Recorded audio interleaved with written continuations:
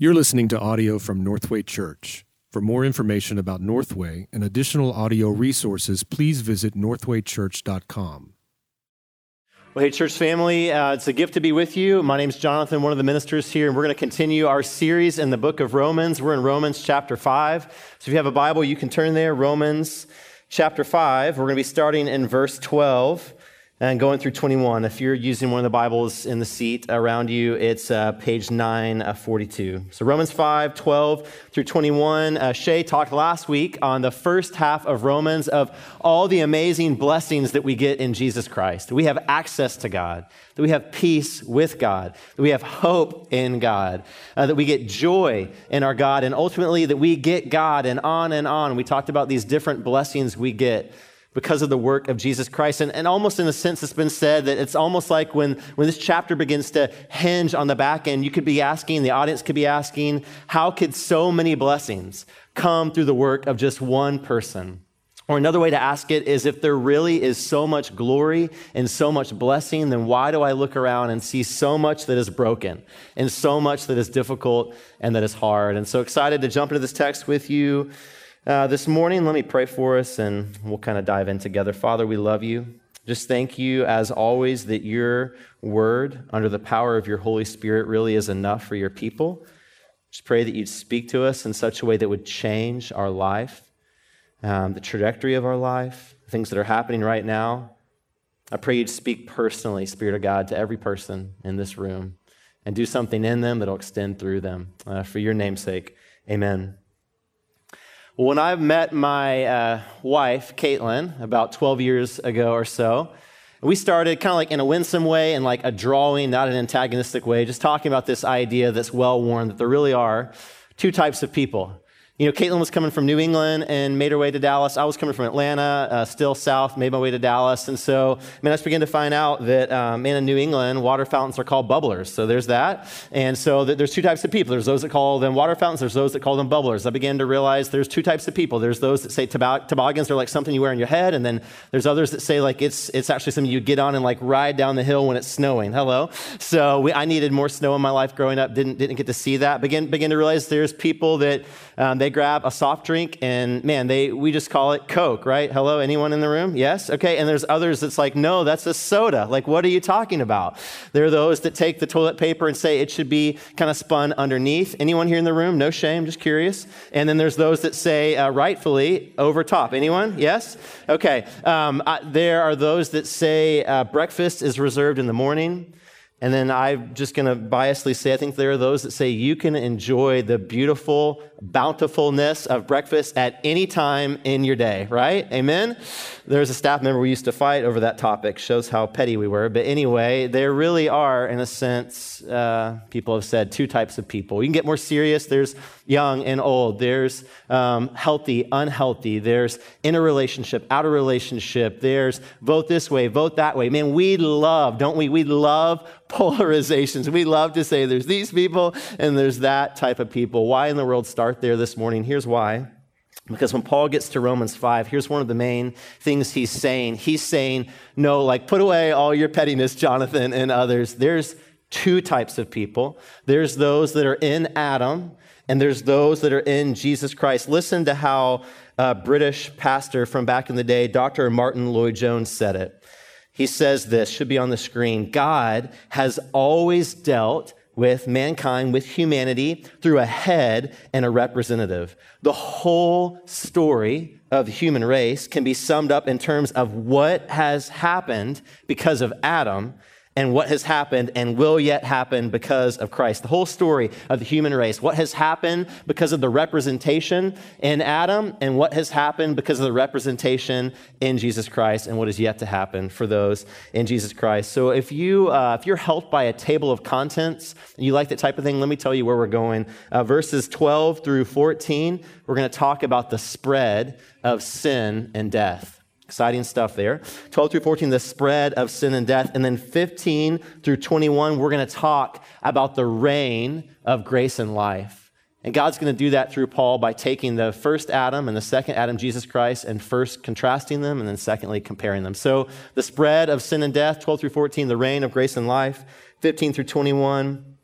Look with me First here, 12 through 14. I'm just going to read it for us real quick. Therefore, just as sin came into the world through one man, and death through sin, so death spread to all men because all sinned. For sin indeed was in the world before the law was given, but sin is not counted where there is no law. Yet death reigned from Adam to Moses, even over those whose sinning was not like the transgression of Adam, who was a type of the one who was to come. So before we jump right into verse 12, I just want you to see what he says in 14. Paul says there that death reigned. Paul's going to use that idea 3 times in our broader text, 12 through 21, that death reigned, death reigned, death reigned. What's Paul trying to do there? I think one of the things that Paul is trying to do is he's trying to say what you and I already know intuitively. He's trying to show us the pervasive and destructive spread of sin and death. In fact, he's going to personify death, as you just saw, as this cruel, wicked tyrant who's sitting on a throne and reigning. And pervasive destruction, darkness, and brokenness are happening as a result of this personification of death on a throne, not the way it's supposed to be. Man, we know that. Like, we don't have to be a Christian to believe that. I don't think you have to have a certain type of degree or standing to believe that. I was on an airplane coming back from my hometown, Atlanta, yesterday. One of my family members has been in the hospital for a good little bit here these last couple weeks. And then I was sitting next to a lady who, she was coming back from a really hard funeral. We were just talking about this idea, like everyone knows that the world's not as it's supposed to be. Everyone knows that something broken. They might not say death reigned. They might not say it that way. They might not speak to the pervasiveness of the shadows and brokenness everywhere, but everyone knows something's gone wrong. Where you start getting a hitch is, why is it that way? How did it get that way? And that's where Paul goes in verse 12. Look with me again. Therefore, just as sin came into the world through one man, and death through sin, so death spread to all men because all sin. So listen to what Paul says real quick there. By the way, I should have said this, but this is some of the heavier, like, theological weighting in the whole book of Romans. So hello, thank you. I got that one today. It's still beautiful as well. So I'll say this. I got 2 headaches 2 different times as I was like trying to prepare this message. So just strap on your seatbelts, put on those theological whatever you put on, and dive in with me. But look what Paul has said. He said sin entered. How did the door open for sin? Here's how it opened. It entered the world through one man, Adam. So Jesus isn't the first guy who did something on your behalf. Secondly, how did that door swing open to let death in? What does Paul say there in verse 12? That death entered the world through sin. And then lastly, he says, how did that door swing open for it to spread to all? Well, death spread to all human beings because all sinned. When you hear that for a second, like that's a big deal. That's a big contention from Paul. It's not because all didn't have this ideological viewpoint. It's not because all didn't eat enough blueberries, whatever you want to put in there. Like, Paul's saying it happened, not for some, not for many, for all, because all sinned. So the pervasiveness and the destructive shadow, spread, and reign of death is over all because all sin. What does Paul mean by that? Some people would see that and say, well, Paul means that we sinned like Adam. And that for sure is true. All of us continually have sinned like Adam. You've heard the age-old analogy, and I've got it with my kids of like, man, they just come out of the womb and you're asking them to do things and they're not doing what you say. Like, don't do that. They immediately do it. Like, we know that. We see this brokenness that we all sin like Adam. But Paul's not saying that. He's saying, this is crucial, that we all sinned in Adam. I'm going to unpack that for a little bit. This is John Stott. John Stott says this: we all sinned in Adam, not just like Adam. He means that sin isn't just something you do. It's like a disease that you're born with. He means not just imitation, that we watched and did the same thing. He means participation. This makes sense to me as a dad because I see my kids do things and I'm like, I have never done that to anyone or your wife, and I don't know where you came up with that. You know, like last night, I probably shouldn't be sharing this, but my son took a plastic sword and shoved it into his sister's mouth and hurt her. And I'm thinking like, well, I mean, there were some ramifications. Don't worry. We're trying to be good parents. There was discipline, but I'm thinking, where did you, I've never done that to your mom. I've never done that to anybody, but we just got stories like that.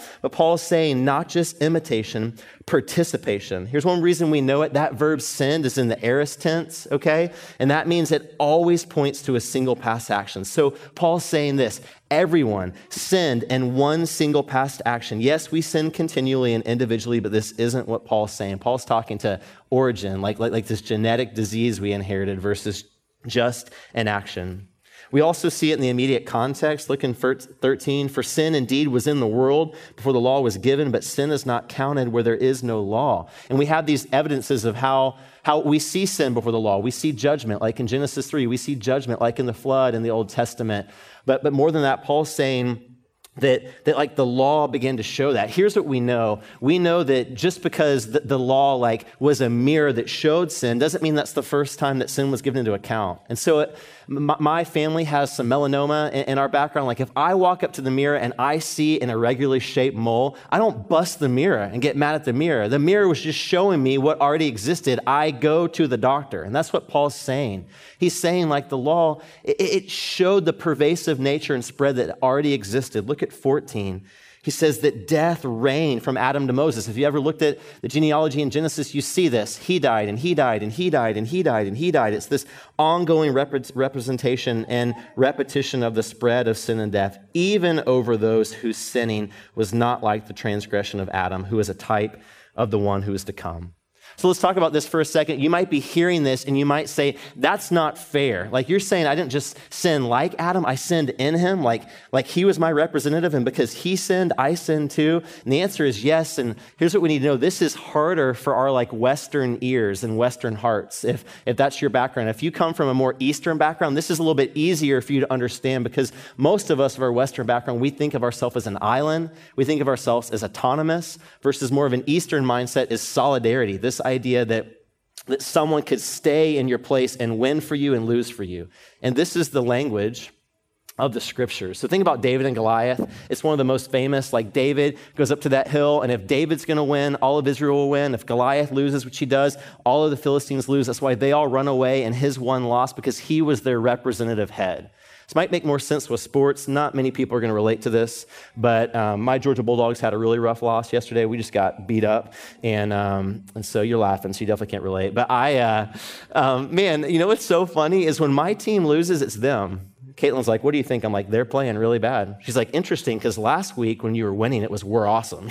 So it's like this representation, like when I like what they're doing, I'm in with them. But isn't this true? Like the Dallas Cowboys, sorry to throw salt in the wound, but they got some of the most penalties right now in the NFL. They're like leading the way in that sense. And if an offensive lineman goes off sides, what happens? The whole team is penalized. If a receiver catches a touchdown, the whole team gets that. Or maybe some more other ideas, like think about a lawyer. If you've ever gotten one or hired one, if that lawyer wins the case, you win the case. If they lose, you lose. Or even more providentially right now, we elect representatives, in our country. And, if a representative on our behalf says we're going to war, we're all going to war. They don't let us think about that and vote on it. That would take too long and not go super well for us to vote whether we should go to war or not. We trust the representative head to say we're going or we're not going. But that takes a little bit for us to lean into that. But this whole text hinges on that idea that in one representative Adam, we're going to see sin, death, and judgment. And another representative, Jesus, we're going to see righteousness, life, grace,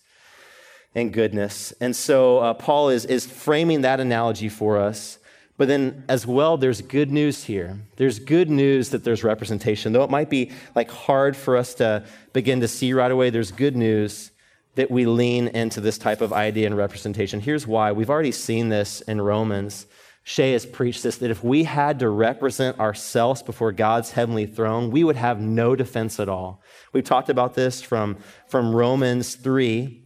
Just turn back here, 20. It should be on the screen. For by the works of the law, no human being will be justified in his sight, since through the law comes knowledge of sin. Romans has told us that our mouth would be stopped. We couldn't be justified. We'd have no defense. It would be us there on an island if there was no representative. So how is it good news that Adam's disobedience is our disobedience? There's a commentary, if you're wanting to dive deeper into the book of Romans, it's been helpful to me. It's called Romans to You. And here's what they say. How is it good news that Adam's disobedience is our disobedience? Because, here's why, if there were an obedient man, a perfect second Adam, he would be able to represent us in obedience superior to the way Adam did in disobedience. He could be our representative before the heavenly throne. He could be our defense when we had none. And that's why verse 14 says this, that Adam was a pattern of the one to come.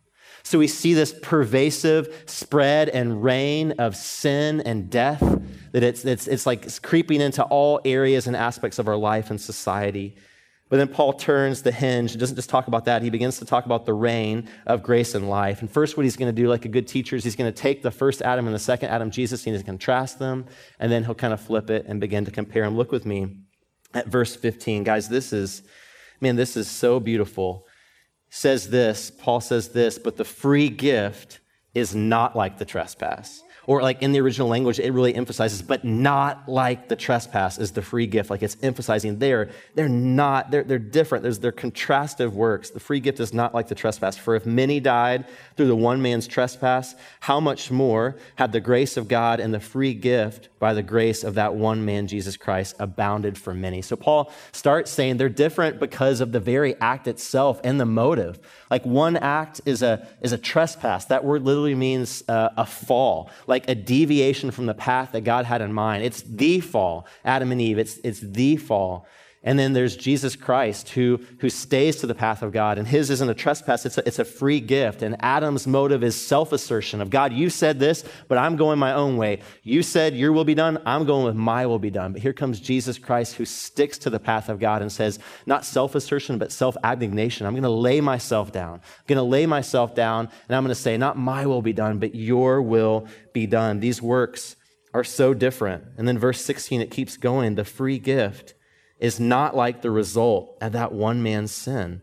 For the judgment following one trespass brought condemnation, but the free gift following many trespasses brought justification. So now Paul is using all these big theological terms, but he's showing us the results are different. The work of Jesus Christ is that much more extensive, that the work of Jesus Christ doesn't bring condemnation, it brings justification. It doesn't just take away sin, it adds righteousness. We've talked about this just as if I've never sinned, this right standing before God, having the smile and acceptance of God on our lives because of the work of the one man, Jesus Christ. And look at verse 17. He goes on, not just talk about how the motives and the actual work is different, not just the result, but the actual power of the work.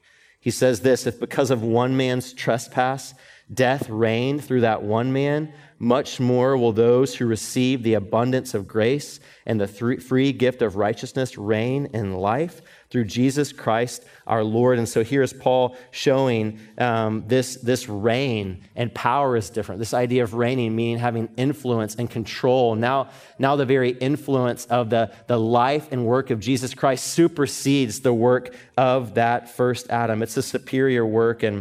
And Paul is saying, this is so amazing, like formerly death was your king and it was reigning and you were slaves under death. You were under its tyranny.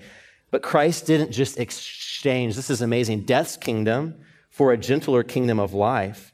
Like John Stott has said, instead, he delivers us from the rule of death so radically to enable us to change places with death, then to rule over death and reign in life. We become kings sharing the kingship of Christ. So when we sing like we did earlier that Jesus, you will reign forevermore, this feels weird, but you could turn it and say, we will reign forevermore. Like it's all of a sudden we're invited into that Jesus' obedience becomes our obedience, that Jesus' life becomes our life, his reputation, our reputation, his future, our future. It's staggering. It's like a brain freeze for the Christian. It's hard. It's one of those things that Tozer said, you like bend your knee before and you worship. It drops you to your knees in humility and it drops your jaw in awe to think of the superior work of this one man, Jesus Christ. So Paul has said that they're different because Adam, one sin, multiplied to others, but Jesus Christ's one sacrifice covered every one of our sins for those who put our faith in Christ. It's crazy. Adam's work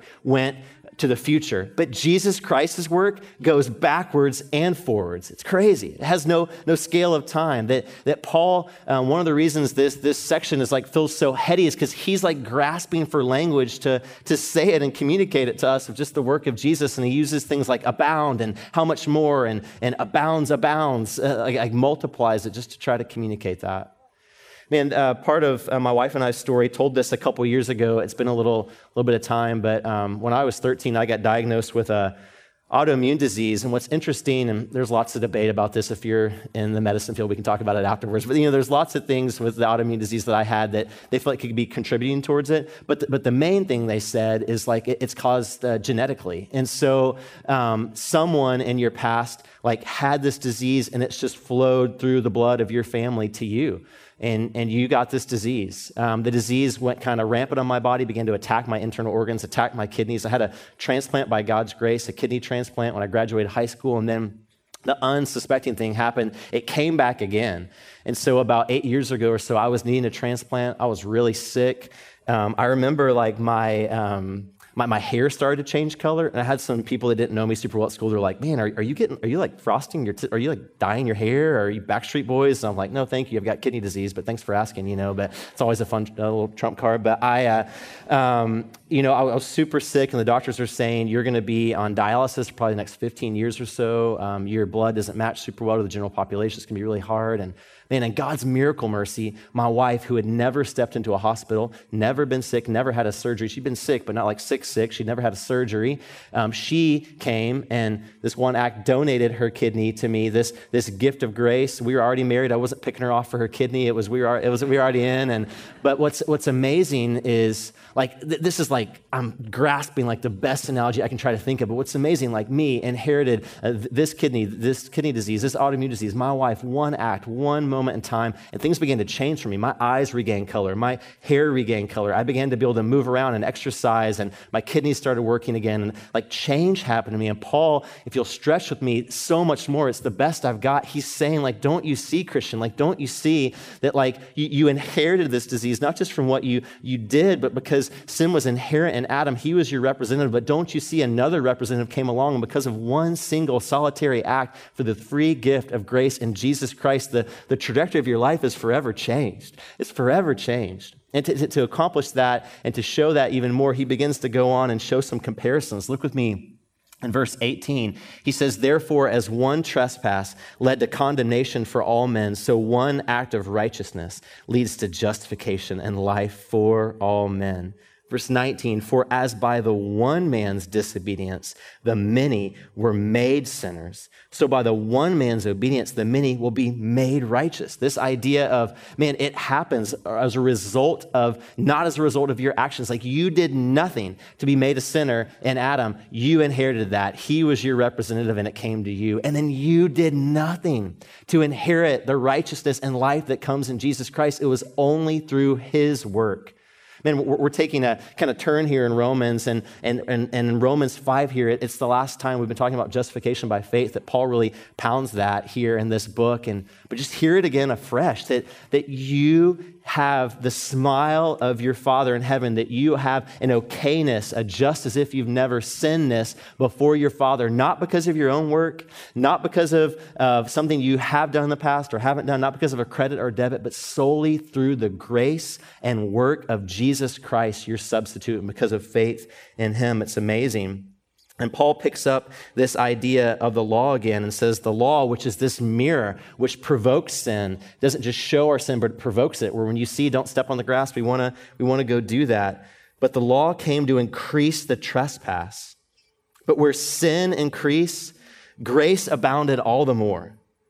That word it's not an English word that we have. It's only used twice in the whole New Testament. The best translation would be like, it superabounded. Like, it exceeded in abounding. Like, you had this molehill of your sin, and then there's this mountain of his marvelous and majestic grace that abounds and supersedes all the more. Where sin increased, grace abounded all the more. So that as sin reigned in death, grace also might reign through righteousness, leading to eternal life through Jesus Christ our Lord. In other words, through the death and resurrection of Jesus Christ our Lord, this second Adam who becomes our representative.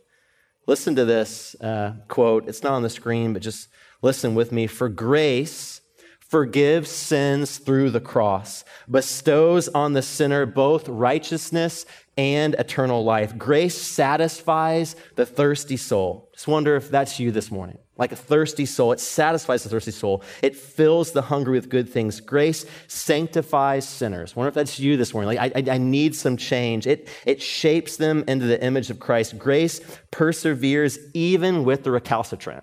Like the stubborn. Maybe that's you this morning. Like, yeah, that's me. Like, so stubborn with God. Well, grace perseveres even there, determining to complete what it has begun. And one day, grace will destroy death and consummate the kingdom. So when we are convinced that grace reigns, we will remember that God's throne is a throne of grace and will come to it boldly to receive mercy and to find grace for our every need. And this is all through Jesus Christ, our Lord.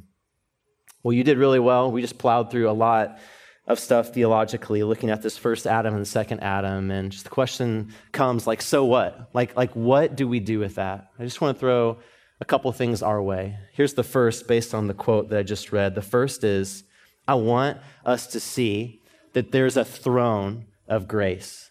There's a throne of grace. There's some of you that in here today, like you just feel trapped and strapped and chained by your sins. In fact, church could even be like a credit that you're trying to make up from a debit of like last night or last weekend or this past week.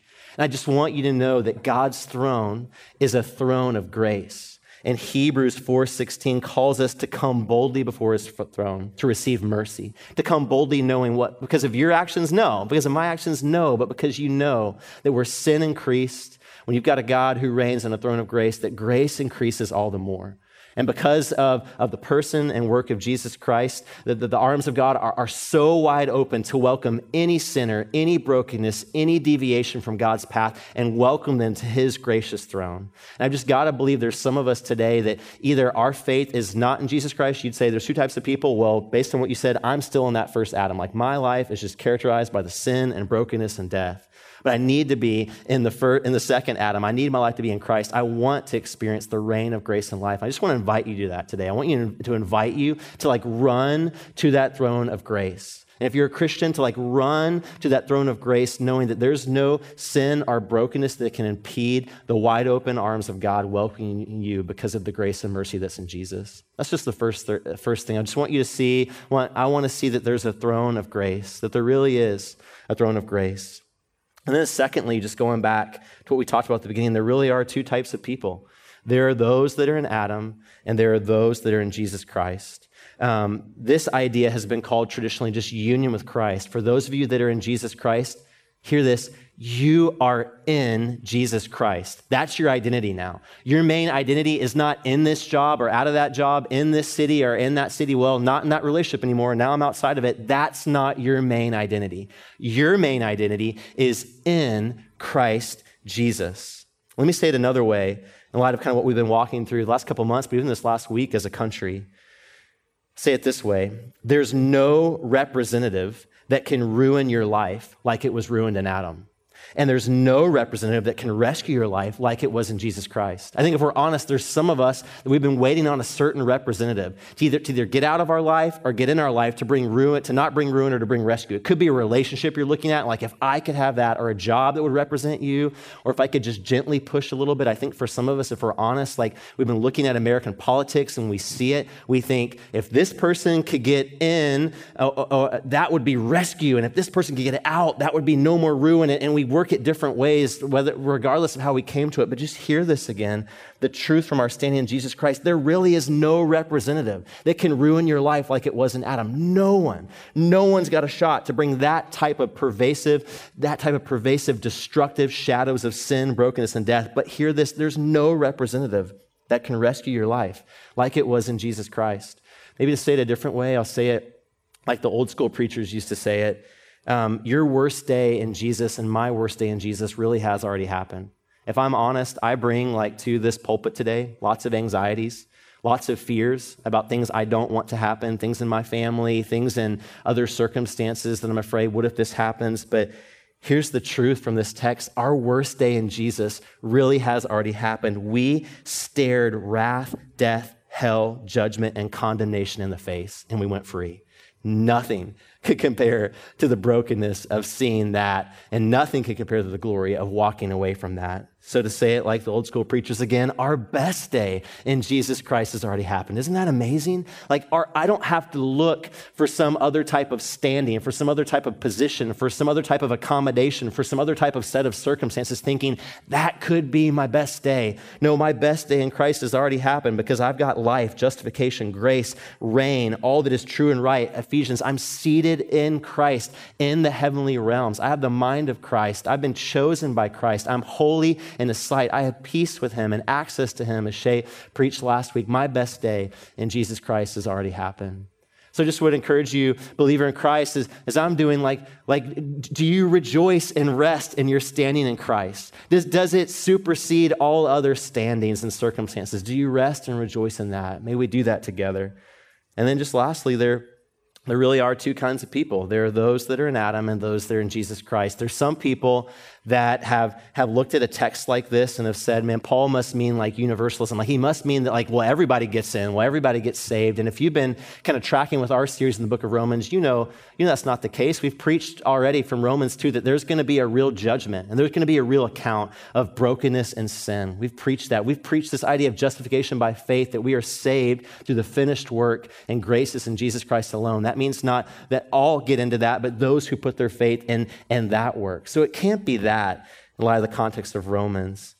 And what does that mean? It just means that it's got to, what I've been praying and hoping for me and for us is that it begins to stir this fire of, man, whatever circumstances God puts me in, I just want to make much of Jesus. Like I want to boast in Jesus. I want to proclaim Jesus Christ, even in a broken way, not a perfect way, but I long to proclaim him. When I was on just a plane, coming back yesterday, there was just a really kind sister who was sitting beside me, and she began to ask me some questions about why I was coming from Atlanta, and began to tell her about some brokenness in my family and some sickness in my family, and she began to talk about, like I mentioned earlier, just the funeral she had just been to and how hard that was. And we started talking about some of the truths that we've talked about today. We started talking about this idea that for the Christian, like brokenness isn't out there, brokenness is in here. And brokenness isn't just something that we do, it's something that we inherit. And we began talking about for the Christian that the life that comes in Jesus Christ, that true rescue, where in other areas it might seem like, well, I can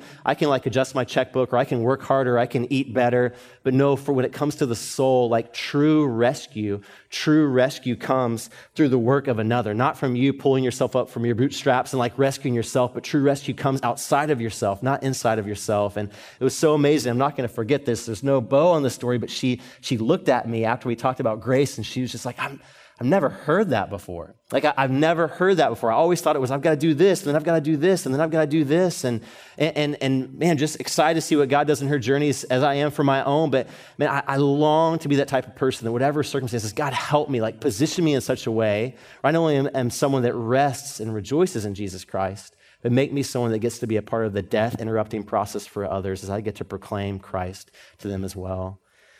And just in closing, Gladys and Graham Staines were a missionary couple that went to India in the probably late 1900s, and they, in around 1999, had been there, I think it was for about 15 years at that point, just working among lepers in India. Gladys, Graham, and their two boys and their daughter.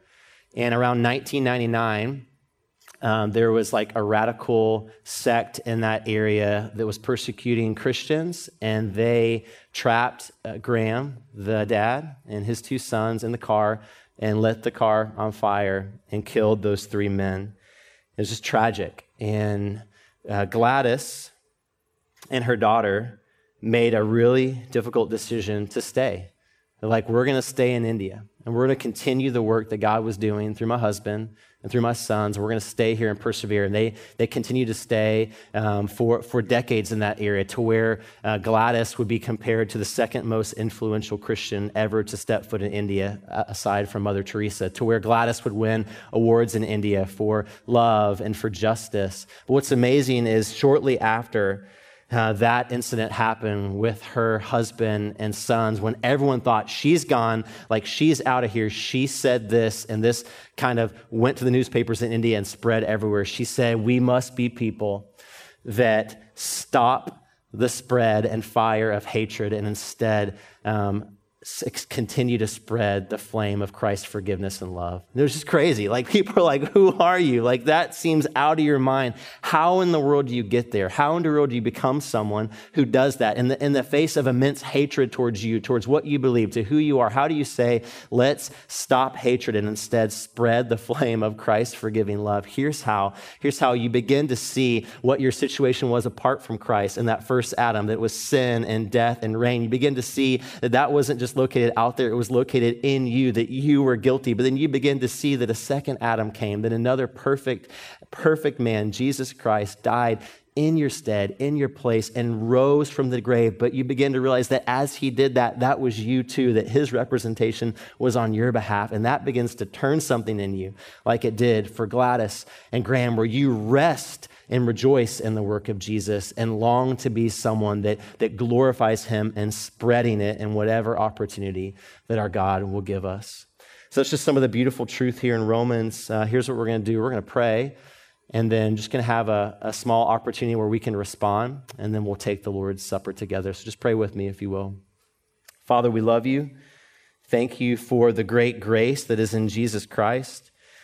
Father, I just pray that there was anything that I said that's just not of you. I pray you just would take that away. For my brothers and sisters here today, if there's anything that was of you, I pray that you would continue just to drill that into their bones for their good and for our good, Father. Thank you that you speak, and when you speak in power in such a way to change our lives. We just confess we long to be the type of people that find our resting and rejoicing in Jesus Christ. And we just pray this for his name. Amen.